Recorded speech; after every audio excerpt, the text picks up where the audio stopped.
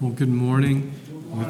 Thank you so much to Pastor Raymond and to all of you just for the kind and generous hospitality that you've already showed. It's really such a privilege to be here and to worship with you today. If you have a Bible, let me invite you to turn with me to the book of Job, Job chapter 9. I'll be reading the whole chapter for us together. Then Job answered, and he said, "Truly I know that it is so, but how can a man be in the right before God? If one wished to contend with him, one could not answer him once in 1,000 times. He is wise in heart and mighty in strength. Who has hardened himself against him and succeeded? He who removes mountains and they know it not, when he overturns them in his anger, who shakes the earth out of its place and its pillars tremble. Who commands the sun and it does not rise, who seals up the stars, who alone stretched out the heavens and trampled the waves of the sea, who made the Bear and Orion, the Pleiades and the chambers of the south, who does great things beyond searching out and marvelous things beyond number. Behold, he passes by me, and I see him not. He moves on, but I do not perceive him. Behold, he snatches away. Who can turn him back? Who will say to him, 'What are you doing?' God will not turn back his anger. Beneath him bowed the helpers of Rahab. How then can I answer him, choosing my words with him? Though I am in the right, I cannot answer him. I must appeal for mercy to my accuser. If I summoned him and he answered me, I would not believe that he was listening to my voice. For he crushes me with a tempest, and he multiplies my wounds without cause. He will not let me get my breath, but fills me with bitterness. If it's a contest of strength, behold, he is mighty. If it's a matter of justice, who can summon him? Though I am in the right, my own mouth would condemn me. Though I am blameless, he would prove me perverse. I am blameless. I regard not myself. I loathe my life. It is all one, therefore I say, he destroys both the blameless and the wicked. When disaster brings sudden death, he mocks at the calamity of the innocent. The earth is given into the hand of the wicked. He covers the faces of its judges. If it is not he, who then is it? My days are swifter than a runner. They flee away and they see no good. They go by like skiffs of reed, like an eagle swooping on the prey. If I say, I will forget my complaint, I will put off my sad face and be of good cheer, I become afraid of all my suffering, for I know you will not hold me innocent. I shall be condemned. Why then do I labor in vain? If I wash myself with snow and cleanse my hands with lye, yet you will plunge me into a pit, and my own clothes will abhor me. For he is not a man, as I am, that I might answer him, that we should come to trial together. There's no arbiter between us who might lay his hand on us both. Let him take his rod away from me, and let not dread of him terrify me. Then I would speak without fear of him, for I am not so in myself." Would you pray with me? Father, I pray that your word would speak to us and that your Spirit would minister the word to us. Lord, would it bring comfort to those who are hurting? Would it bring conviction and clarity to the blind? And we ask all of this in the strong name of Christ. Amen.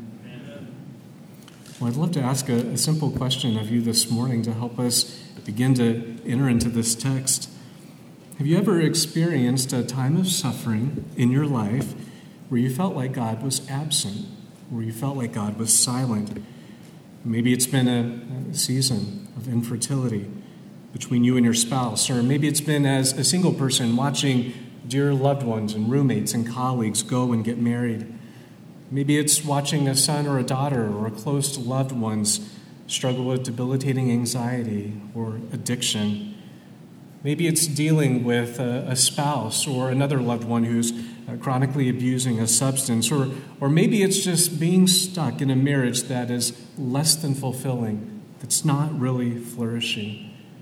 The question we might ask ourselves this morning is, in the midst of all of those experiences, is there a story in Scripture that begins to map onto that experience? Experiences where we find ourselves in the depths of difficulty and brokenness and hardship, where our theology of God is orthodox and right, but yet the experience and the feeling of knowing this God seems largely absent. Is there someone who might resonate with that? And I think the question is answered yes. There is someone like that, and his name is Job. If you still have your Bibles open with you to Job 9, you might just turn back a couple of chapters to the beginning of the book, and let me just offer a little bit of some cliff notes for us as we head into Job 9, a couple of things that we learn about our dear friend Job.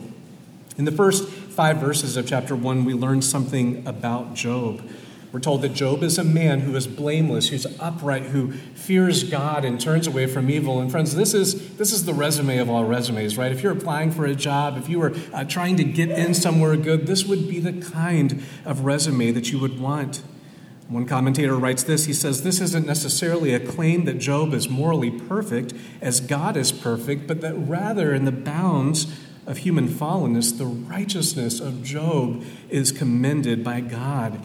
Christopher Ash says that this titling of Job being blameless and upright, a man who fears God and turns away from evil, speaks to Job's genuineness and his authenticity. We know in the balance of the book that Job never claims to be completely sinless. In Job 7 and 13 and Job 14,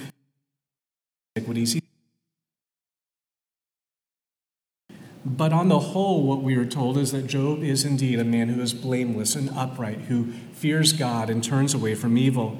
In addition to that, the resume continues. We're told that not only those things about Job's character, but we're told that Job has 7 sons and 3 daughters and 7,000 sheep and 3,000 camels and so on. And at the end of verse 3, the narrator records for us that Job is the greatest of all the people in the East. And at that time, the East was all there was. So it's almost as if the narrator is telling us Job is the greatest person on the face of the earth. It's in the midst of this blessing and description of Job that we learn something, though, about a heavenly meeting in verses 6 through 12. In verses 6 through 12, the narrator is going to describe a scene which, at least to Job's readers, would have been quite common, this heavenly council that is happening. And in verses 9 through 11, we learn of this challenge that Satan poses to God. Satan says in verse 9, then Satan answered the Lord and says, did Job fear God for no reason? Have you not put a hedge around him and his house and all that he has on every side? You've blessed the work of his hands, and his possessions have increased in the land. But stretch out your hand, touch all that he has, and surely he will curse you to his face. Right? What does Satan ultimately want here? Well, he ultimately wants to make God a liar. One commentator writes this. He says, the challenge that Satan issues over to God is a simple one. Satan is saying that none of God's people love him more than they love themselves at the end of the day. Their love for God, their faithfulness, and their fidelity to him, it's not God-centered, but it's ultimately self-centered. It's about what they get out of God. Don't forget this particular theme, because a little bit later on, this will become incredibly important to us. Satan gets to work on the challenge that he's issued, and in verses 13 through 19, not only are we told something about Job and told something about a heavenly council, but we're told of Job's losses and his sufferings in verses 13 through 19. The narrator introduces this section in verse 13 saying, now there was a day. We've all had bad days, right? We've all had days where when we get to the close and we get to the end, we are thankful to put that day's events behind us. But probably if you looked up a meme of bad days back in the day, Job probably takes the cake. Job had the day of days. A total of 4 messengers will come to Job and tell him that he has lost everything. He has lost all of his oxen, all of his donkeys. A fire has come and destroyed all of his sheep and servants. People have come and taken away his camels and servants. And then the 4th messenger brings the most distressing, most dire news of all. All of Job's children and their spouses have died. The devastation is total and it's catastrophic. But it's in the midst of this catastrophic loss that in our 4th little introductory heading, we learn something about Job's response. We're told in verses 20 through 22 that Job arises, that he tears his robe, he shaves his head, and he falls on the ground. And again, good readers of Job's account would have said, yeah, that's exactly what we would do. That's exactly what one should do in the midst of such catastrophic loss. His responses would have been culturally normed, and that would have made sense to the readers. But when we get to the end of Job's response, there's something additional that moves us a little bit closer into an experience that there's going to be something quite different. And it's this, that at the end of all of this, we are told that Job worships. Job worships. Job, in the midst of his grief, worships, and he falls on his face, and he says, "Naked I came from my mother's womb, and naked shall I return. The Lord gave, and the Lord has taken away. Blessed be the name of the Lord." With that, by way of background and context, you can flip back over to Job chapter 9, and let me fill in a little bit of the gaps between Job 1 all the way to 9. After all of this immense loss and suffering, Satan comes back to God and says, "Hey, I don't think my job is completely done yet. I took a lot of stuff away from him, but if you would just let me actually get to Job himself." And God gives and grants permission to Satan, and Satan afflicts Job with some really horrible things physiologically. After that, 3 of Job's friends will come from afar, Eliphaz and Bildad and Zophar, and they'll travel from a great distance, and we're told at the end of chapter 2 that they'll sit with him in silence. They see his suffering. They sympathize with his suffering. But then what happens after 7 days is they begin in cycles of dialogues to, in some ways, almost counsel Job, offer these one-on-one counseling sessions with Job. And I'll just tell you in advance, these would not be counselors that you would want to go and see. You might get a first appointment with them, but you probably wouldn't return. But Job doesn't have that luxury. He's stuck with them for quite a few cycles, and Eliphaz will get a stab at it, and then Job will reply. Bildad, who's the second and probably the most difficult of the friends, will begin to speak to Job in Job chapter 8, and he has some really horrible and harsh things to say to Job. And so it is that as we come to chapter 9, we see Job probably at one of his lowest points in the midst of all of the book. And the way that we'll organize our time together in Job 9 is just alongside 3 simple headings, if you're keeping track. We'll see that Job says something about God. We'll see that Job expresses a problem. And then we'll see that Job considers his options. Job will say something about God, he'll express his problems, and he'll consider his choices. Let's dive in together. Job says something about God. In verse 4 in Job 9, Job will begin a hymn of praise, extolling God's power in all of creation. He begins in verse 4 saying that God is wise in heart and mighty in strength. And for the next 10 verses, essentially, Job will go on to demonstrate this over the balance of his hymn. He's going to extol God's power and control over all the earth, specifically the mountains, the earth, the sun, the stars, the heavens, and the skies. From top to bottom, Job is going to say there's nothing in all of creation that God does not control. In verse 5, Job says that God can remove mountains, and they know it not. In the Old Testament, right, mountains represented the apex of geographical stability, right? And so Job is saying, man, the most stable point in all of creation, a mountain, God, you can uproot it and move it. In Job 6, in verses 6 and 7, Job tells of God's ability to shape the earth, to command the sun to make it not rise. And in verse 8, he's the God who tramples the waves of the sea, or rides the backs of the waves. In the Old Testament, right, the seas represented the opposite of the mountains. The seas and the waters represented all that was chaotic and out of control in the world. Basically, Job says at the beginning and at the end, from the most stable thing in all of creation and the most unstable thing in all of creation, God, you are in complete control. But you'll also begin to read between the lines that as Job says this about God, therein lies quite a conundrum for him. Because the problem that Job begins to wrestle with, friends, is this, is God, if you are so powerful, if you can uproot mountains and ride the backs of the seas, why can't you change my situation?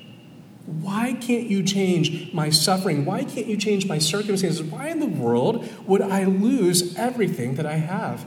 Every day I go out and I make sacrifices on behalf of my children. I am blameless. I'm upright. I fear you. God, you are a powerful God. And if you can do all of this in creation, then can't you change my circumstances? The very thing that Job praises about God also at the same time seems to be the very cause of Job's problems. And friends, isn't this quite a familiar experience for all of us, I imagine? Many of us, we come this morning, we come to our problems with an orthodox knowledge about who God is. We know that God is sovereign. We know that he's good. We know that he's wise. We know that he's merciful. But it's in the midst of our brokenness, it's in the midst of our distress that these questions arise of, well, God, if you're really good, then why? Why am I going through this? And that brings us then to our second heading, where Job begins to express some of these problems that are coming to the surface. And in the midst of his suffering, Job is going to essentially ask 4 different questions. He's going to ask 4 questions. And when you hear these questions, what's so fascinating is Scripture always is so timeless and timely, right? These are questions that Job is asking, but friends, these are questions that you and I ask as well. Number 1, what can make this situation right? Number 2, where is God? Number 3, does God know that I am blameless? And number 4, why are you doing this? Why are you doing this? We'll move through each of these somewhat expeditiously. Number 1, what can make this situation right? Look at verse 2. Job asks the age-old question. He says, how can a man be in the right before God? How can a person be vindicated? Now, the context of this is his good friend, Bildad. We might call him Bildad the legalist, right? Bildad has just told Job in Job chapter 8, essentially, and this is my paraphrase, listen, God gives good things to good people, and he gives bad things to bad people. So, Job, you probably have been really, really bad. So what you need to do is you need to go, plead your case before God, get in the right with God, and then guess what? God's going to give you all the good stuff back. That's essentially what Bildad is saying. And so Job is coming into chapter 9, essentially saying, okay, if my good friend Bildad is right, well then how can I do that? How can I be in the right before God? But unfortunately for Job, the problem is that the one person who could answer and provide the answers won't respond to his phone calls, won't respond to his cries. Look at verse 3. Job says, if one wished to contend with him, one could not answer him once in 1,000 times. I find personally, my wife being the mother of our 4 kids, that moms in particular, young moms, they reach a certain point in the day, right? Maybe it's right around 5 or 6 o'clock where you're done with questions from your kids, right? It's like, I'm not answering any more questions. What are we eating? Can I stay up late? Can I watch TV? Do I have to go?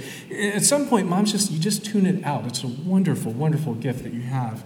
And it's almost as if God in some ways is saying, listen, no, we're not answering. It's radio silence. I am not going to answer any more questions. And you can sense that frustration on behalf of God, on behalf of Job, rather.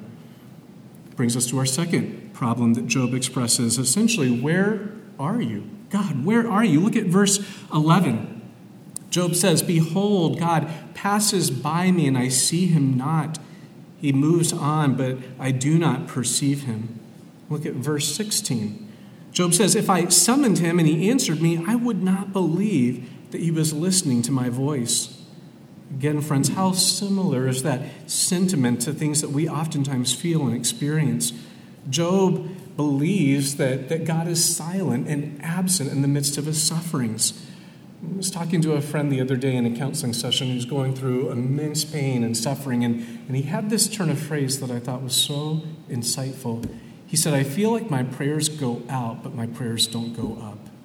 He said, there's something when I'm praying, I'm crying out to God, the words are coming out of my mouth, I'm verbalizing them, and I'm getting them out, but I don't feel like they're reaching God. I feel like there's radio silence on the other side of my distress.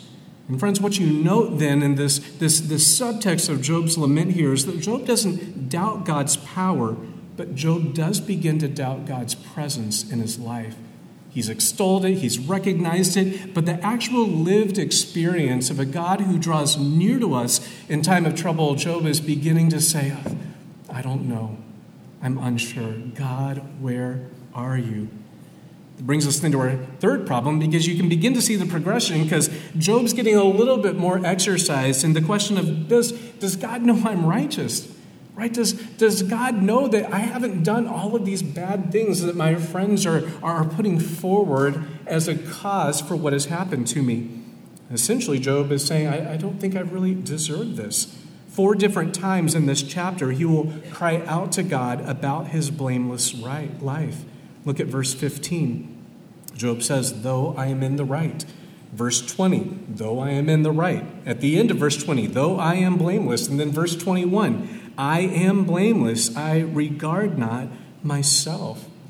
Now again, remember what we said earlier. Job is not saying that he's sinless. He's already will have admitted in 3 different times throughout the book that he's a sinner and that he's a transgressor. But what Job is saying, and it's an experience I'm sure that we have had too, that as you rack your brain, as you bring your heart before the Lord, you say, I don't think that I have done something that then necessitates or requires that God punish me, right? There's not secret sin in my life like, God, I am blameless.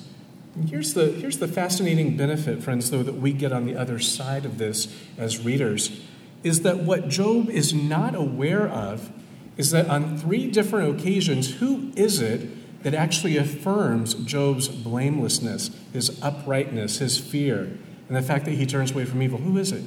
It's God, right? What Job does not get the benefit of is hearing God's words himself about Job. In verse 8 of chapter 1, in verse 3 of chapter 2, God will say, hey, have you considered my servant Job? You know that spiritual resume that you just read about? Listen, I affirm that. My servant Job is a man who is blameless, who's upright, who fears me and turns away from evil. And even better than that, at the end, in the passage that we have already read in our confession, in Job 42:7, God says on the other side, listen, talking to all of Job's friends, you have not spoken of me what is right, as my servant Job has, right? God is actually the one who commends Job's character, and yet Job never gets the benefit of hearing those words from God. One commentator writes this, he says, Job believes that he is in the right, he just doesn't know how to go about, to set about establishing this. That brings us then to our 4th problem that Job expresses. Not only what can make the situation right, where are you, God? God, do you know I'm righteous? But number 4, God, why? Why are you doing this? Now, it seems like in the balance of chapter 9 that earlier on, Job essentially agrees with Bildad's arguments of good things happen to good people, bad things happen to bad people. But he begins to change his mind, right? As he's crying out to the Lord, and you can notice this in verses 20 through 24. Job says, though I'm in the right, my own mouth would condemn me. Though I'm blameless, God's still going to prove me perverse. I'm blameless. I regard not myself. I loathe my life. It is all one, therefore, I say, he destroys who? Both the blameless and the wicked. He says, listen, at the end of the day, it's not just bad things happen to bad people and good things happen to good people. Listen, as I look around at life, as I look at the environment that I'm embedded in, that doesn't seem to be true to life, God, because guess what? It seems like bad things are happening to good people. And therefore, you must be the one doing it. Job's sense of why God is doing this reaches an even lower point in verse 23. Job says, when disaster brings sudden death, God mocks at the calamity of the innocent, and kind of comes to the bottom of it in verse 24. Job says, if it's not he, then who is it? If it's not he, then who is it? Now, again, on the other side of this experience, what is so fascinating is all of these questions that Job asks, how many of them ever get answered by God? None. None of these questions that Job brings before God will he ever get an answer.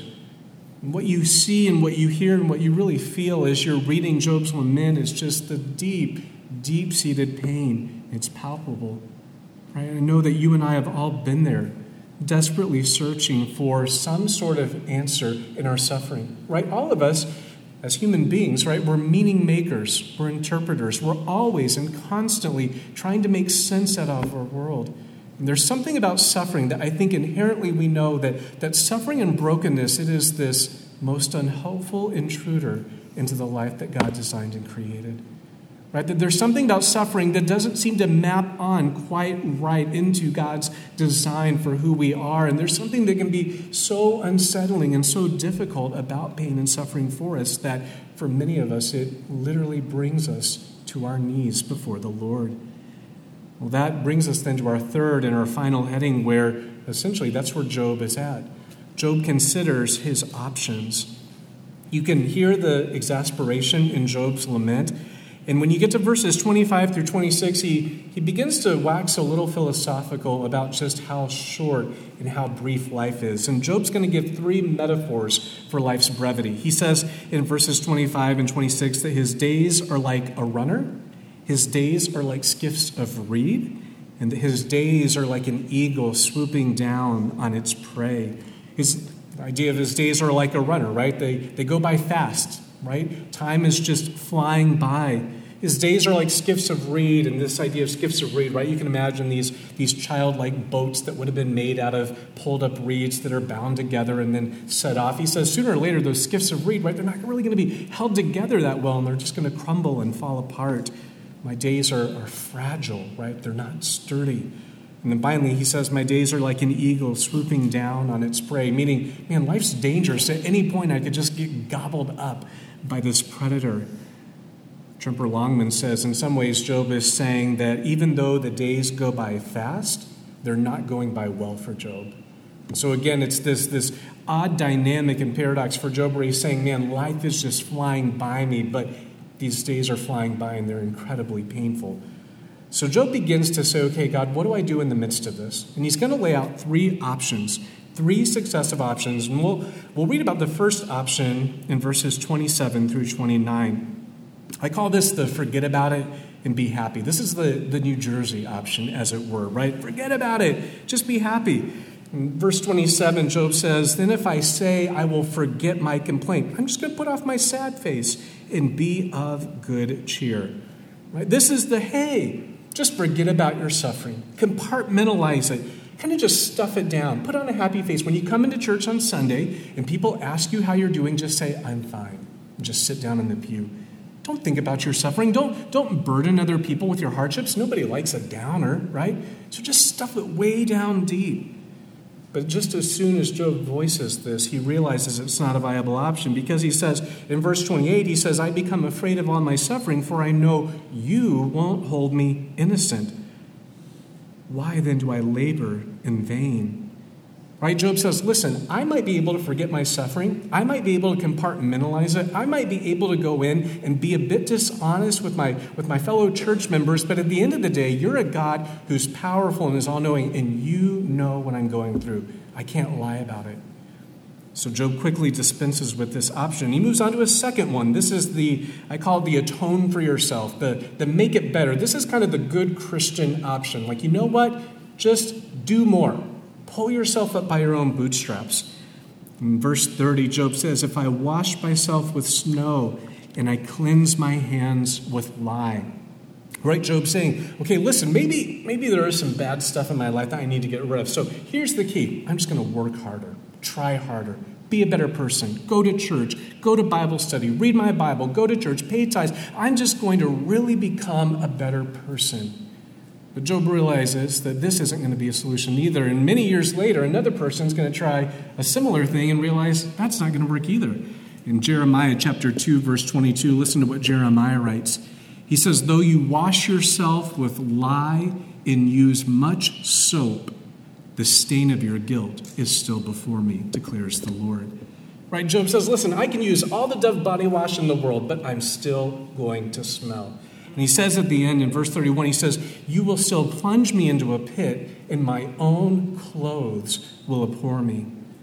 And so like the first option, Job throws this one quickly out the door. There's nothing I can do to make my life better because at the end of the day, the thing that needs to be made right, I can't get rid of just through good works. I can't get rid of just through a quick shower. And so he's going to move then to his third option. This is the get a good lawyer option, I call it. In verse 32, Job says, for he is not a man as I am, that I might answer him, that we should come to trial together. Job finally lands on a third option. You can maybe sense a sense of optimism, right? He says, this is it, man. I just need a really good lawyer. I need the best out there. Now, this desire for a mediator will be mentioned later on in the book. Remember in Job 16:19, in one of the more famous passages in Job, Job will say, "Behold, my what? My witness is in heaven, and he who testifies for me is on high." We're even up at verse 15 in chapter 9. Allow your eye to glance up there. Job says, though I'm in the right, I cannot answer him. He says, I must what? I must appeal for mercy to my accuser. Job is saying, listen, if I could just find the right lawyer, if I could find the right guy that would go and represent me, then that would do the trick. But here's the problem. Look at verse 33. He says, but there's no arbiter between us who might what? Who might lay his hand on us both. Job has no lawyer, there's no advocate, there's no Perry Masons or Ben Matlocks or Jack McCoys or Harvey Specters standing up to say, hey, I'm going to represent you. And in addition to that, Job realizes that he's never going to find a lawyer that can fulfill two requirements that Job's case needs. He needs someone who can be accepted before God, right? Job's saying, listen, none of my calls are being answered by God. I need someone who can go before God, and God will listen to him and will give him a hearing. But Job has another requirement. Job says, I need someone, though, who knows what it's like to go through suffering. I need someone who knows what it's like to be fully human. I need a lawyer who can lay his hands on us both. Let's push pause there, and we'll come back to it. Let's make a couple of observations by way of application as we think about Job's story. And there's three that I want to just briefly draw your attention to. The first of which is this. As you read Job chapter 9, there's something to be said about grief and suffering that are incredibly complicated situations. Grief and suffering are complicated. I think all too often in our grief and in our suffering, we can compartmentalize those things. We can reduce those things. We can be simplistic in our understanding of grief. And at worst, we can imitate and mimic the counsel of Job's friends. We can say things in traffic and aphorisms like, hey, don't worry, the best is yet to come, or time heals all wounds, or hey, don't worry, you're going to get closure soon. This feels bad now, but just don't worry, on the other side of it, you'll be fine. God's working everything together for your good. But friends, we know that at the end of the day, simplistic answers to complex problems rarely satisfied. What we live and what we suffer and experience is rarely healed by information. Right? Just knowing certain things about God or about the way the Lord works rarely is enough to begin to make a dent into the lived experience of our grief and our hardships. The pain of losing a child, the grief of a broken relationship, the difficulty of being stuck in a low-level job that you find no joy in. Right? The orthodox theology that we have is good, but it oftentimes doesn't dig down a little bit deeper into our actual lived experience. Right? And when we come to Job chapter 9, we see someone wrestling with that. We see someone who's blameless, who's upright, who is a good man. He's the greatest of all the people, and yet his grief and his suffering remain unmitigated by his knowledge of God. Job is all over the place, but he's proof positive, friends, for you and I, that in the midst of our suffering and in the midst of our difficulties, that God's invitation to us is to come and to speak to him honestly about such things. What we see in Job 9, and what I think is true for us then, is what Job 9 represents for us is permission. It represents an invitation of saying, listen, in the midst of your grief and your suffering, don't hold back. God is not a God who wants to cloak himself in niceties when things are good, but not hear the difficult things of your life. God never calls us to sanitize our sufferings or to simplify our sufferings before we come to him in prayer. And in fact, when we see what God says about Job, again, what we see is what we've already mentioned, is that God himself says, in all of this, Job doesn't sin. And actually, Job has spoken of me what is right. So what's represented for us here in Job 9, then, is an invitation, friends, for you and I, in the midst of our grief and suffering, to hold the tension of what we know to be true about God, but yet be honest about the painful experiences that we live. Second application I think that we can make here is at the end of the day, remember the object of your faith. Remember the object of your faith. When you are suffering, it can seem that there is not much that you can do. There's not much that you can change in your situation. But what Job 9 represents for us is when all seems lost, you come to the Lord.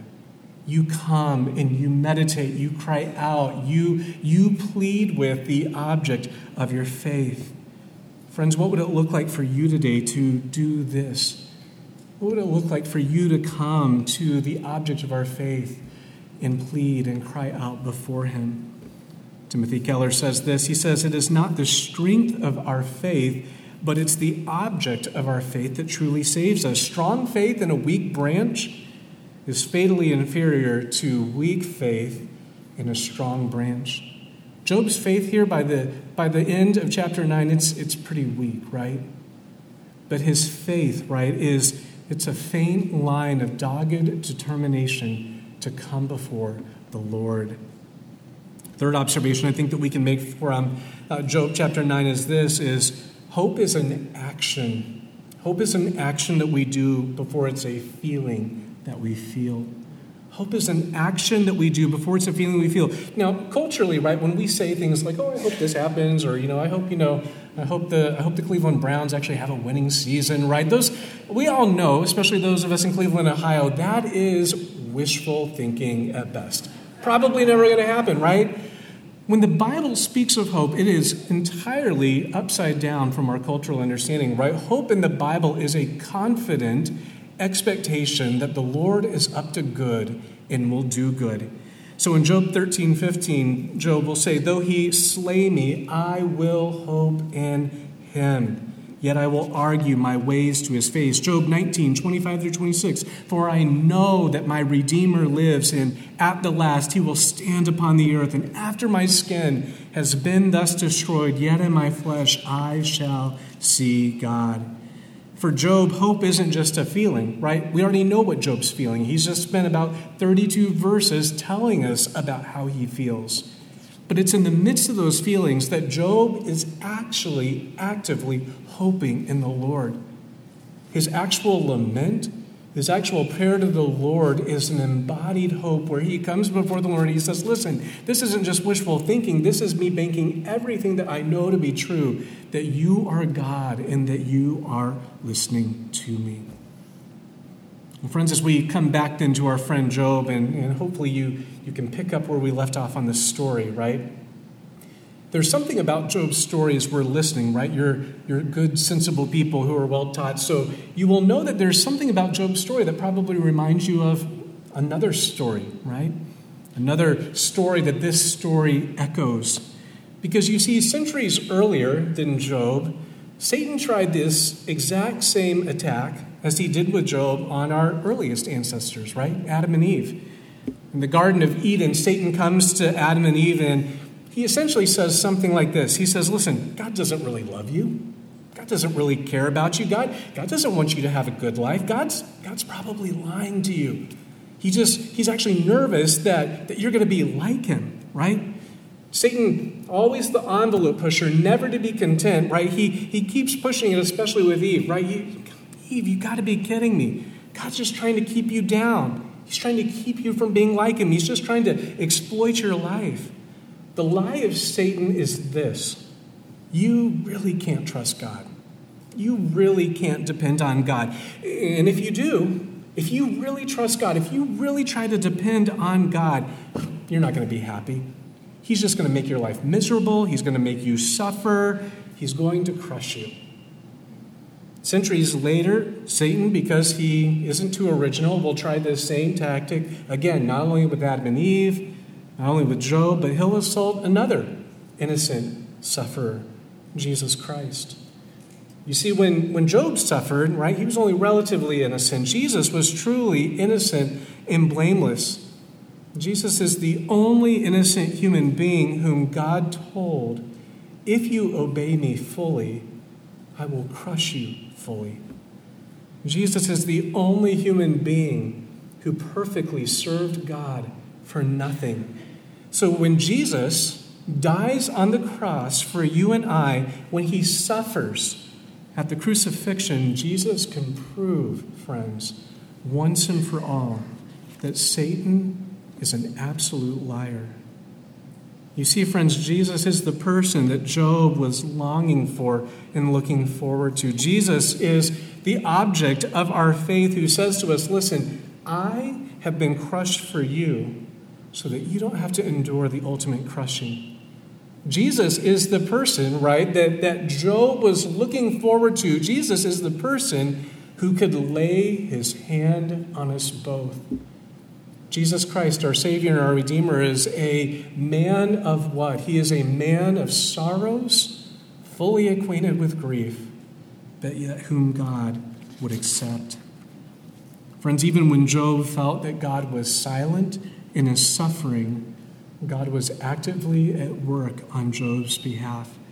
Friends, God is never silent in our sufferings, but he speaks to us through his word, and he speaks to us through his Son, assuring us of his comfort and care, and assuring us that he does understand the full extent of our pain and our suffering, and that he has not left us alone in it.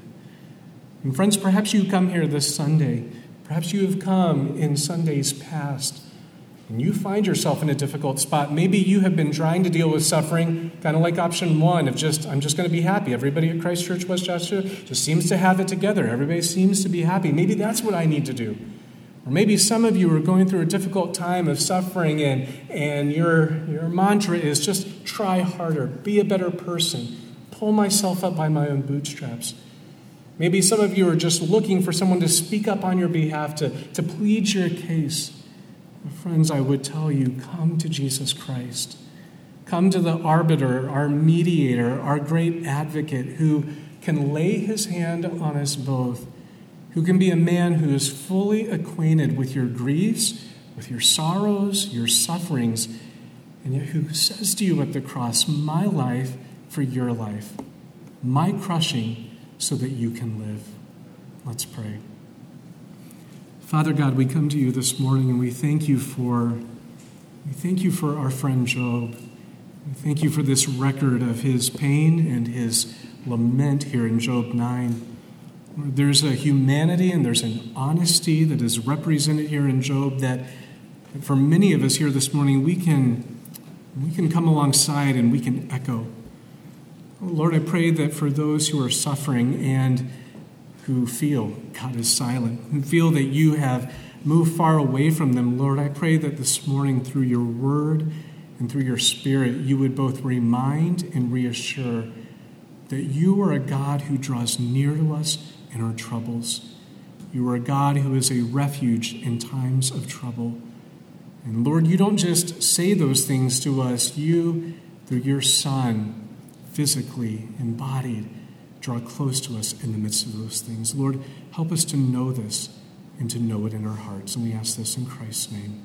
Amen.